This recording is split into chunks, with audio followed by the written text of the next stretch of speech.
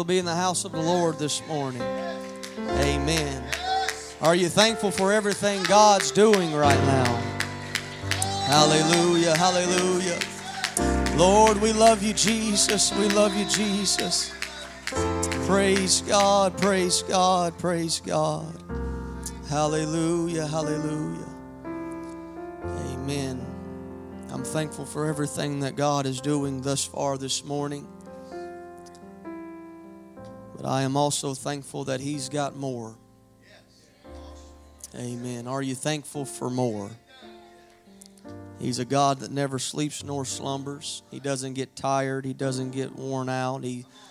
We've brought to Him needs all morning. We've already had an altar call this morning. God's already moved, and He has yet to break a sweat. Amen.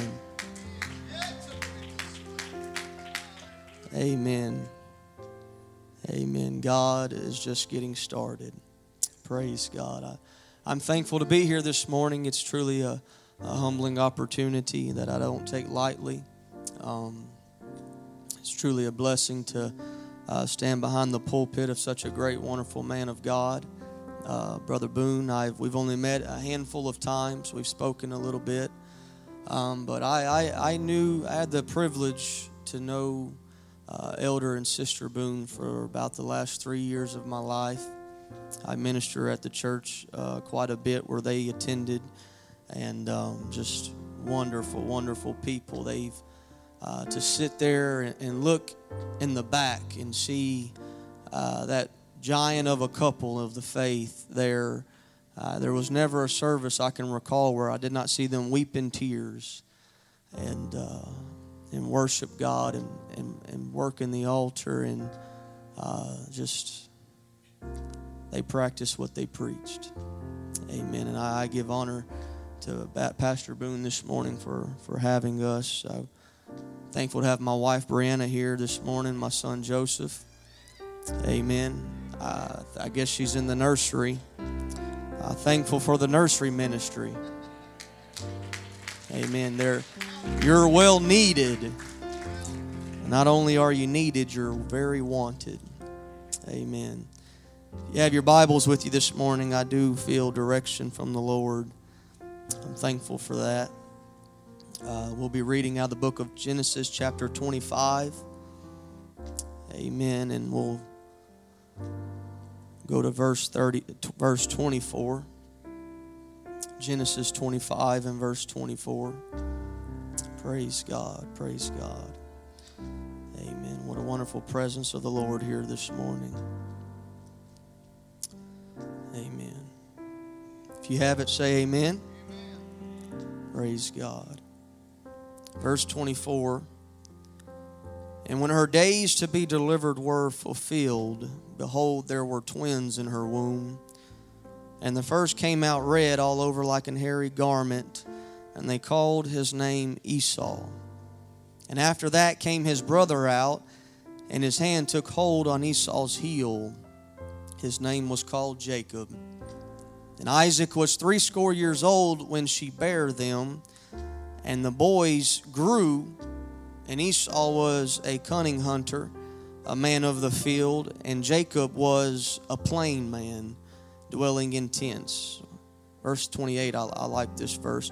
And Isaac loved Esau because he did eat of his venison, but Rebekah loved Jacob. I've always found it interesting that it gives us the reason why Isaac loved Esau.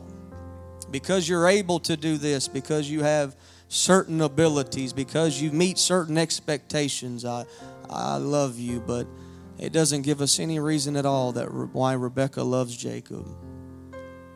And sometimes I don't know if I give God any reasons to love me, but yet He still loves me unconditionally.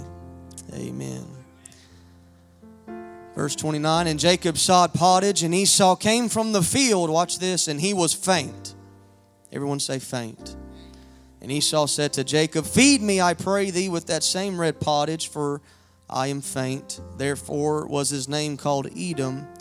And Jacob said, sell me this day thy birthright. And Esau said, behold, I am at the point to die. I don't feel like I can go any further. I feel like this is the end. What profit shall this birthright do to me? And Jacob said, swear to me this day. And he sware unto him, and he sold his birthright unto Jacob. In the last verse, then Jacob gave Esau bread and pottage of lentils, and he did eat and drink, and rose up and went his way. And thus Esau despised his birthright. Praise God.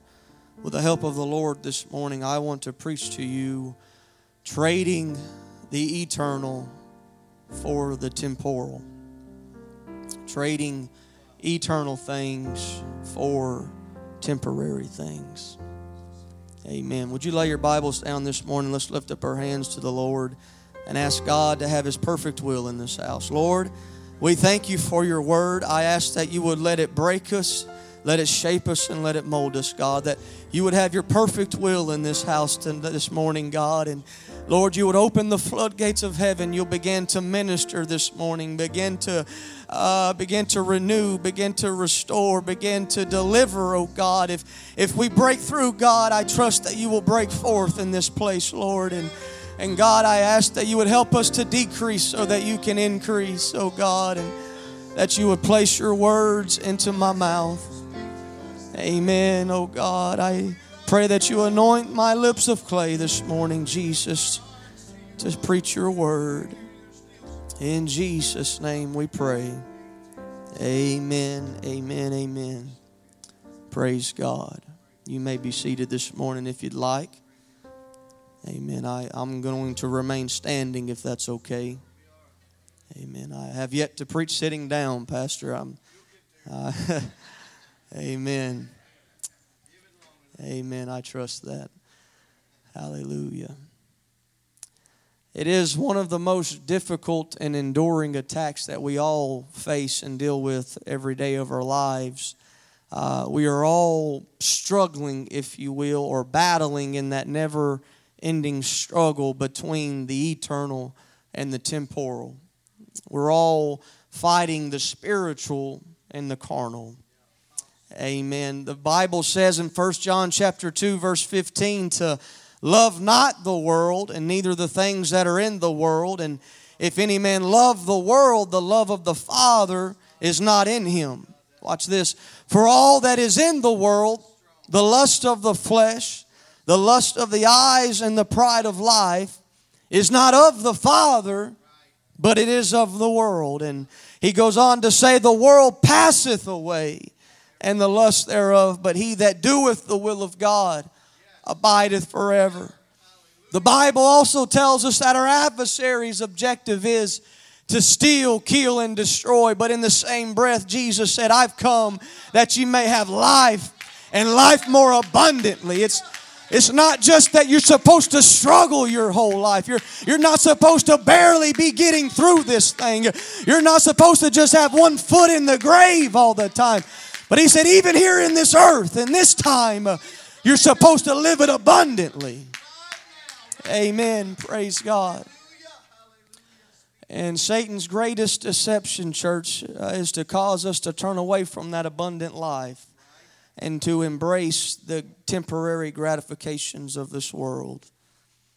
Our adversary's ultimate ambition is to cause us to trade our eternal salvation for the temporary things of this world. And I don't find it accidental. I don't believe it's arbitrary that we find this motive. We find this deception at the very beginning of the whole thing. The Bible says God created the heavens and the earth. He created everything. And then He created man and He created woman. He placed them in the Garden of Eden. And He tells them in chapter 2 and verse 16 of the book of Genesis, the Lord God commanded the man, saying, of every tree of the garden thou mayest freely eat.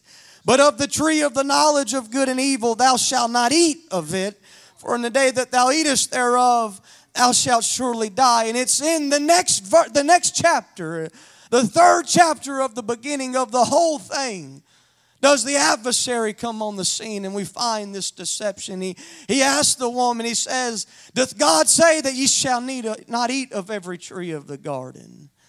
And she says, we can eat of all the trees except for that one, and nor can we touch it, she says. And here's the deception in verse 4. He says, ye shall not surely die. You shall not surely die, for God doth know that in the day ye eat thereof, then your eyes will be opened, and ye shall be as gods. He deceived her. He said, you're not going to die. God just simply doesn't want you to eat it because you're going to become like Him. God doesn't want you to eat it because then you'll be as strong as He is. Then you won't have to be in subjection underneath Him. You'll be like gods. And I cannot tell you how long they were in the garden. I can't tell you how many times they walked past that tree that was in the mist. I can't tell you how many times they looked at that tree as they walked past it. But it was not until after this occurrence. It was not until after this conversation with the enemy. Watch this in verse 6. The Bible says, the woman saw that the tree was good for food, that which the lust of the flesh, and that it was pleasant to the eyes, the lust of the eyes, and a tree to be desired to make one wise, which is the pride of life.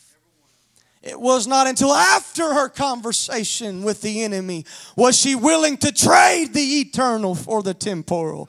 It was not until after her conversation with the adversary was she willing to trade her eternal walk with God for the forbidden fruit, for something that would only last for a few moments.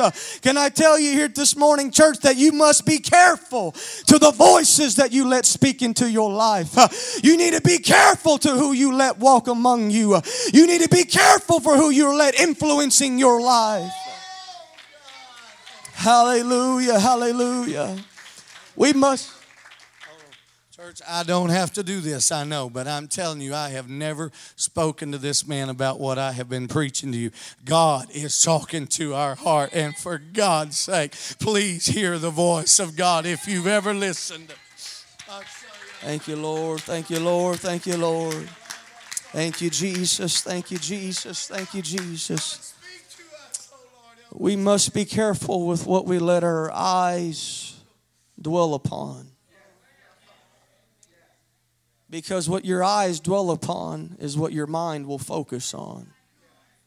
The eyes are the gates to the soul, and psychiatrists have even verified that 90% of your thought life is stimulated by what you see.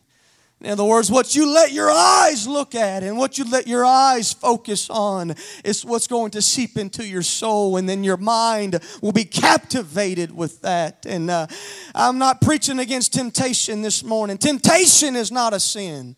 That was a revelation for me. Just because you're being tempted does not mean you're sinning.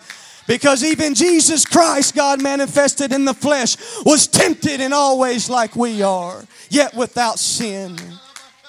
But it's when you let that temptation turn into lust. It's when you begin lusting after what you were once tempted of. That lust is what gives birth to sin. That lust is what conceives sin. Praise God. It was not until Eve saw the forbidden fruit that she focused on it, began to think about it, began to dwell upon it. Maybe it's not so bad. Maybe it tastes real good. Maybe the serpent is right and God is wrong. It was not until Esau saw the pot of stew was he willing to trade his eternal birthright for a pot of stew. It was not until King David, a man called after God's own heart, did he see Bathsheba bathing on a rooftop when he should have turned around and went back inside. But he was so captivated by what he saw, and that lust turned into adultery and eventually became murder. Samson had to lose his eyes to begin to live better. Lord, if you must take your eyes from me, if you must do what you will with me, God, you're the potter and I'm the clay. Break me down into a particle of dust if you must to have your will in my life. I picture Sodom and Gomorrah. I see Lot and his family. I see God's mercy on them. I see God's grace extended to them because of his friend Abraham. And I see them pulling them out of this wicked world. I see them angels pulling them out of this miry clay, out of this darkness. But can I tell you, when they were walking out, they said, don't look back to what we're pulling you out of. Don't go back to that wicked world. But Lot's wife was so captivated, you see, by the temporary. She was so wrapped up by the things of this world. As she was running away from it, she could probably hear the gnashing of teeth. She could probably see the fire and the brimstone falling from the sky. But she said, what's one more look going to hurt? What's one more bite going to be? How much is one more second going to be a waste? And as she turned around, she became a pillar of salt, because here's the principle. There will come a time when one more was too much. There will come a time when one more was too much. Esau had something of eternal value, but he was faint, you see. This is the key. He felt like he couldn't go any longer. He felt like this was the end. What profit will this eternity do me if I'm about to die right now? What profit will this birthright do to me right now? Can I tell you, Esau lost his birthright because his God was his flesh. Oh, what a tragedy it is when our hearts walk after the lust of the flesh and the lust of the eyes and the pride of life. Well, I don't have a glutton problem like Esau. I don't have a problem with food. But can I tell you, anything that you're willing to put before God is your God. Anything that stands between you and your prayer life will become your God. Anything that stands between you and an altar that you're willing to stay at home from church from, that is your God. Amen, amen, amen. Praise God. Praise God, praise God. Hallelujah. All throughout the world we've read and you can hear about people that's they've boasted about selling their souls to the devil for an exchange of wealth and power and prestige and position. If I can just get anything in this world. And can I tell you, Satan will hear me this morning when I tell you, Satan, whatever he gives you, he will take back. He'll give it to you. Whatever your flesh desires, he'll hang that fruit over your face and say, here you are. But what he's not going to tell you, it's going to cost you something. Praise God. The Bible says that Esau was coming out of the field and he was faint, which means he's weak. It means I'm tired. I'm feeble right now. I'm frail. I'm exhausted, right? This is not just your normal tired. This is, I'm to the point of death. He says, I'm at the point to die. And he was looking for strength in all the wrong places, because Paul had the revelation when he said, I glory in my infirmities, for I've learned that when I'm weak, I am strong, because God told me that my strength is made perfect in your weakness. He was looking for strength in all the wrong places. He says, I'm at the point to die. I don't believe it's God's will for us to get to this place where we're in a pit that we feel we cannot get out of. I know there's going to be valleys. I know there's going to be mountains. Don't listen to me if I tell you every day is going to be a Friday. Sometimes God uses the struggle to teach you something. Sometimes God uses the storm to bring you a revelation. Sometimes that giant's there for a purpose. But can I tell you, it's never God's will for you to feel like you're not going any further. It's never God's will for you to feel like this is the end. Because the Bible says in Galatians chapter 6 and verse 9, let us not be weary in well-doing. Don't get tired of doing the right thing.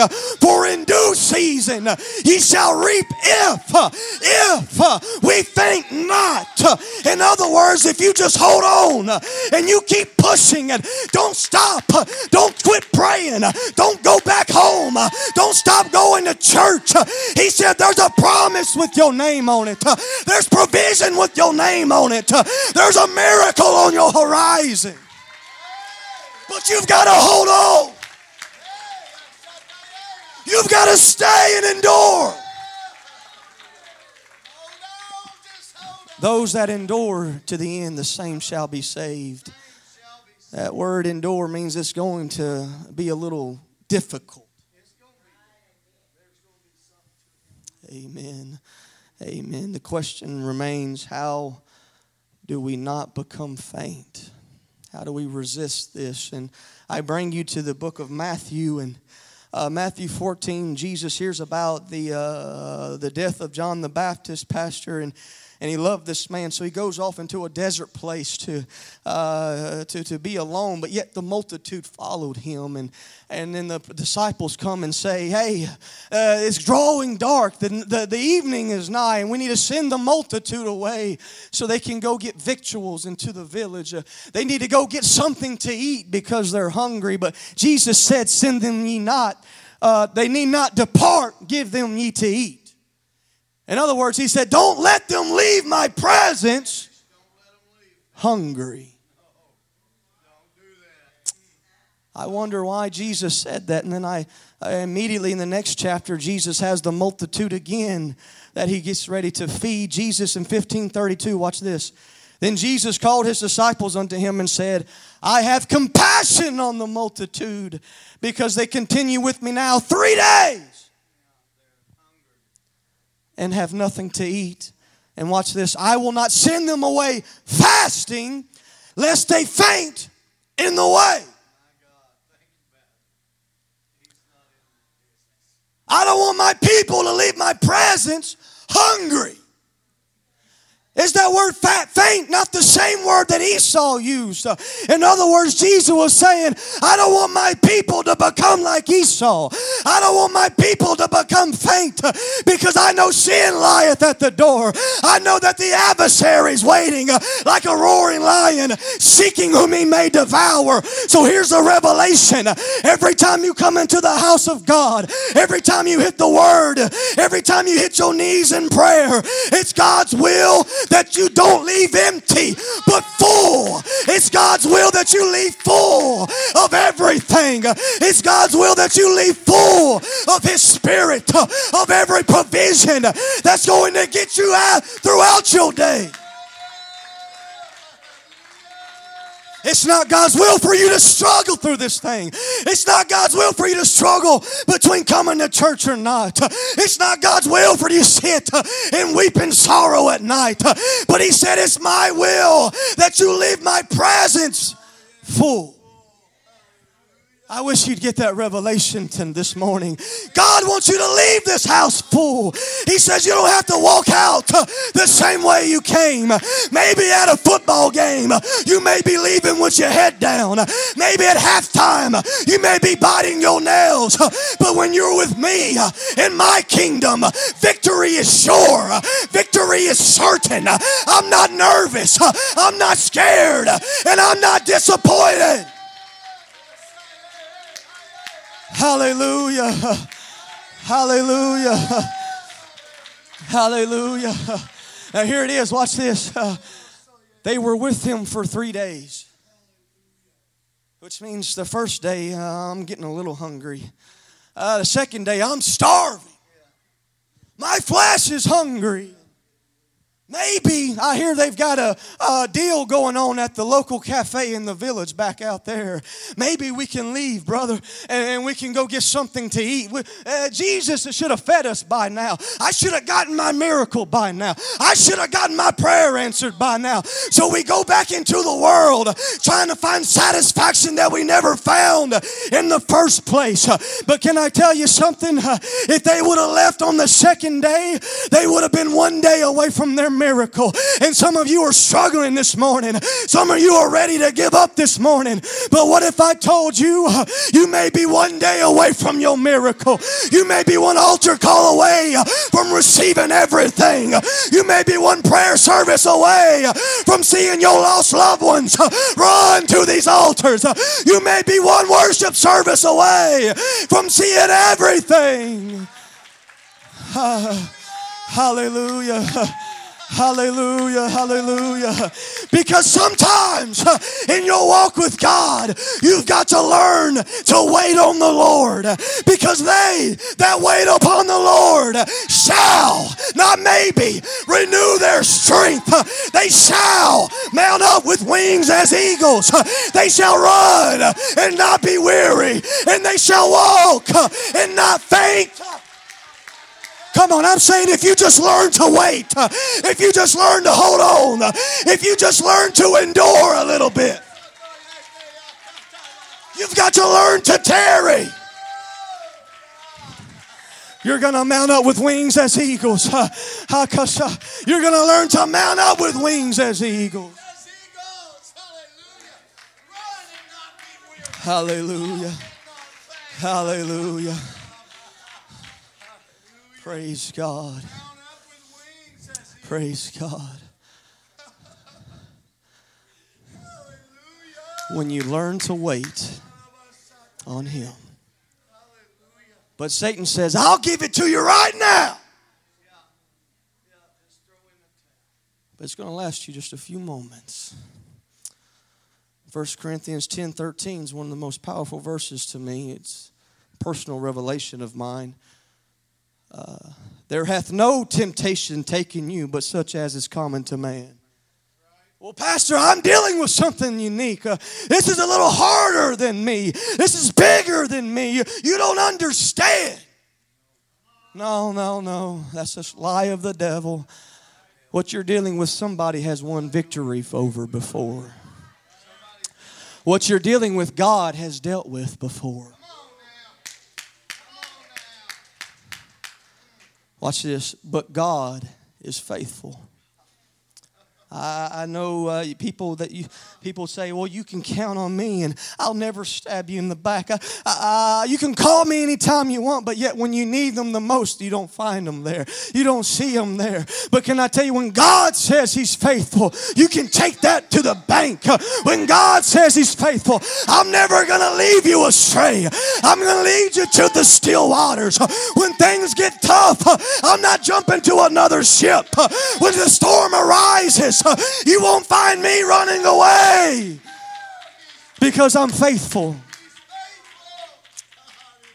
Watch this. Who will not suffer you to be tempted above that ye are able, but will with the temptation also make a way to escape that ye may be able to bear it.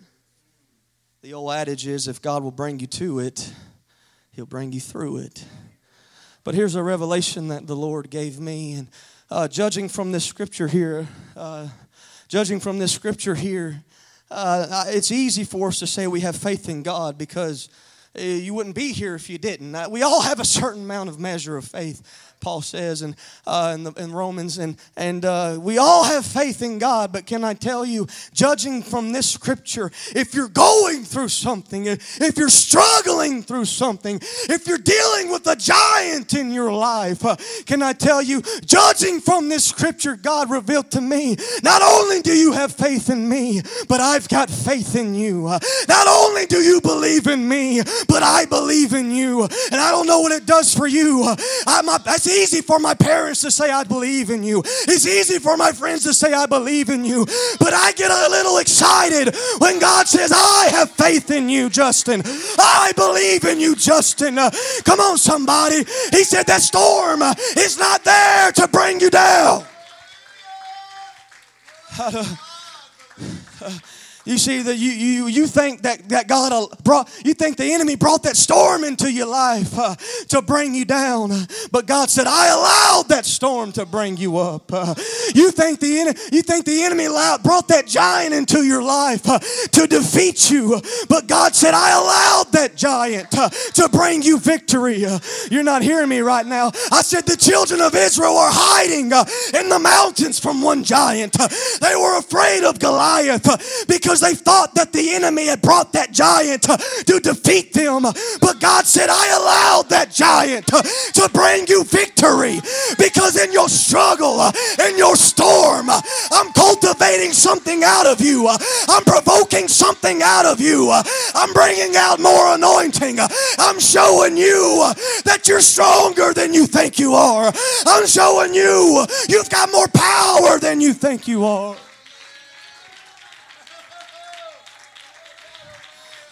I'm using the storm to bring something out. I'm using the struggle to bring something out, because I'm telling you I believe in you. Hallelujah. So if you're dealing with something this morning that's tough, that's hard, it's unbearable, I would say you're a blessed man and woman of God, because the greater temptation that you're going through, the greater struggle that you're going through, the more faith that God has in you. I said the more faith He has in you. Your struggle's not just a sign of weakness. It's a result of God's faith. I would not have allowed it if I didn't think you can conquer it. Hallelujah. Hallelujah. Our flesh and Satan have some things in common. And if we let them, they will become best friends. Because they both know they are only temporary. They have a certain allotted amount of time on this earth, and the temporary says, I want all the gratification I can get right now.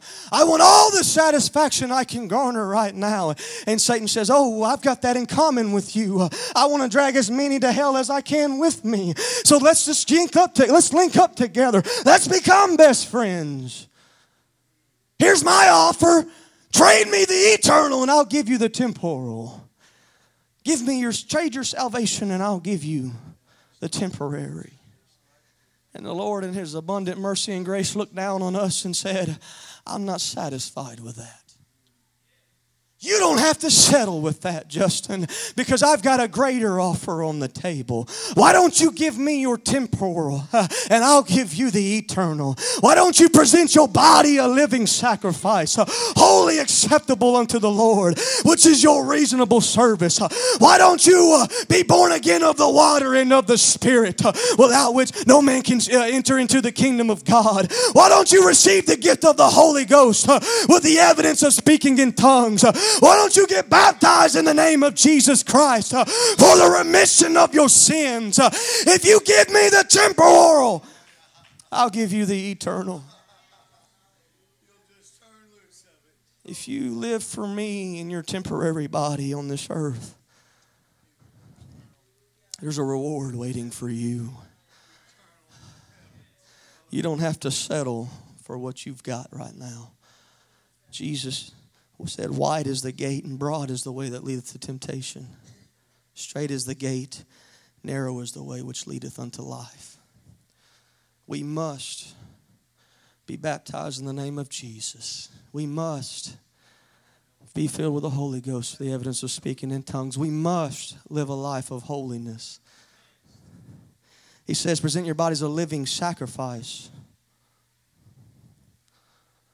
holy, acceptable unto God. In other words, if it's not holy, it's not acceptable. What I'm talking to you about, preaching to you this morning, is not a collective thing. It's an individual thing. It's your decision. You have your decision to make. I can't do it for you. Pastor can't do it for you. Your parents can't do it for you. Yeah. And it's easy to say in this atmosphere, I want the eternal. I want God. But can I tell you, when you're standing in the shoes of Esau and you're becoming faint and you're getting tired and weary, will you be able to say, no, Satan, I don't want that. I don't want that temporary stuff. I'm not interested in the forbidden fruit because I've got something of eternal value. And you may never understand it, Satan, but it's joy unspeakable and full of glory. I don't need a pretty sermon that's just going to tickle my ears. I want the Word of God. Give me something with some truth in it. Give me something with some meat in it. Give me something that's going to get me through my lowest valley. Give me something that's going to get me through my darkest day. Amen. 2 Corinthians chapter 4 and verse 8. Watch this. Paul writing, church in Corinth. Powerful. 2 Corinthians chapter 4, verse 8. We are troubled on every side, yet not distressed. We are perplexed. I'm confused, Pastor, but I'm not in despair.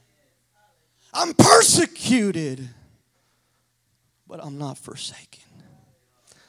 I'm cast down, but I'm not destroyed. Sounds like a contradiction. How are you able to say this, Paul? How are you in this state, Paul? How do you become to be able to get to the place where you can say those things? In verse 16, he gives us the answer. Watch this. For which cause we faint not. This is why I don't quit. This is why I don't give up. But though our outward man perish, yet the inward man is renewed day by day. I may be dying on the outside, but I'm more alive than I've ever been on the inside.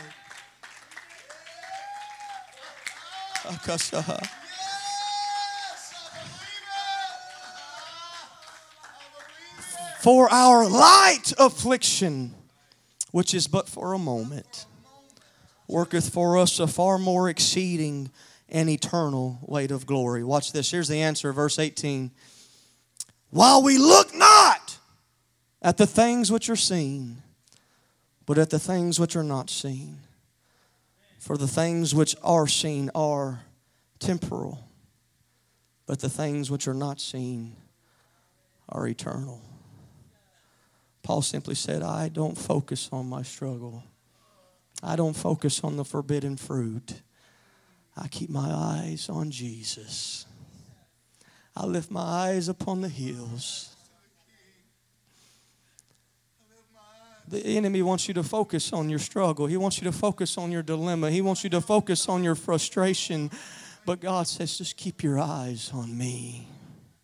I'm not just the bright and morning star, but He said, hey, there's a lily in your valley. Musicians, if you will come, I'm coming to a close. Or if you don't feel the need, you don't have to. I told Pastor when we spoke on the phone that, I don't have a pedigree in preaching. My father's not in church. My mother, she goes, she struggles, but I just have a praying grandmother. So I'm thankful for that. There's a good portion of my family that struggle with addiction, mostly pills. There's alcohol, there's gambling. I've seen the greatest of men give in and fall and become the weakest of men because of these things. I watched it my whole life growing up. And I knew a man that was raised in church. I knew a man at a young age received the Holy Ghost, and he was baptized in the name of Jesus. And I knew this man when he backslid in his teenage years and fell into a world of drugs, and he began to use and abuse drugs. And his life, how he became, how he derived his income was he sold drugs and pills and he was in and out of prison his whole life. And that last time I remember he finally, it was once too much. He was in prison for 25 years to life because of the life that he lived, of putting the temporal before the eternal. And I say I know this man because he was my family. He was my blood. And his family had written him off. His children, he had 3 children. They wanted nothing to do with him. And while he was sitting in prison, I felt the urge of God to write him. And we would write back and forth, just sending him hope, letting him know I'm praying for him. And the last letter that he wrote me, he wrote me a poem. He was good at poems. He wrote me a poem. And I want to read this to you if you'll have me this morning. Out of a man that knows what I'm preaching about, a man that's lived what I'm preaching about. He simply says this: I let myself down without a doubt, drinking and drugging like a water spout. I could not see where my life was going, but my pain and fear were steadily growing. I got to the point I did not care, and all of my money went up in the air. There's many a day I thought I would die, living my life lie after lie. To be an addict, there is no fun. Being chased by a drug, always on the run. There's no place to go when the devil's your ride, when you're with those friends and getting high. You'll awake one day, those friends will be gone, but the devil's hook will still hang on. I have learned some things being in jail, looking at my life from this little cell. Watch this. What the devil gives, he always takes back. But I thank God he takes up our slack. I called on him, he set me free. He gave me salvation and promised eternity. He told me every promise I will keep. If you follow me, your path won't be too steep. He cleansed my soul from all unclean. And he gave me love I have never seen. If you are out there, just call on Jesus' name, because there's no future in Satan's game. He died a year later after writing that poem. Stage 4 colon cancer. But let me show you how the Lord works. In his abundant mercy and grace, God saw fit that this man would be released from prison. The last 2 to 3 months of his life, he was reconciled again with his children. They spent Thanksgiving together in 2018. They spent Thanksgiving together. And my family gathered around him to pray 2 weeks before his death. And I'm originally from Louisiana, but I abide in Odessa now. But I got a phone call from my mother, and they said that Tony received the gift of the Holy Ghost in that prayer meeting.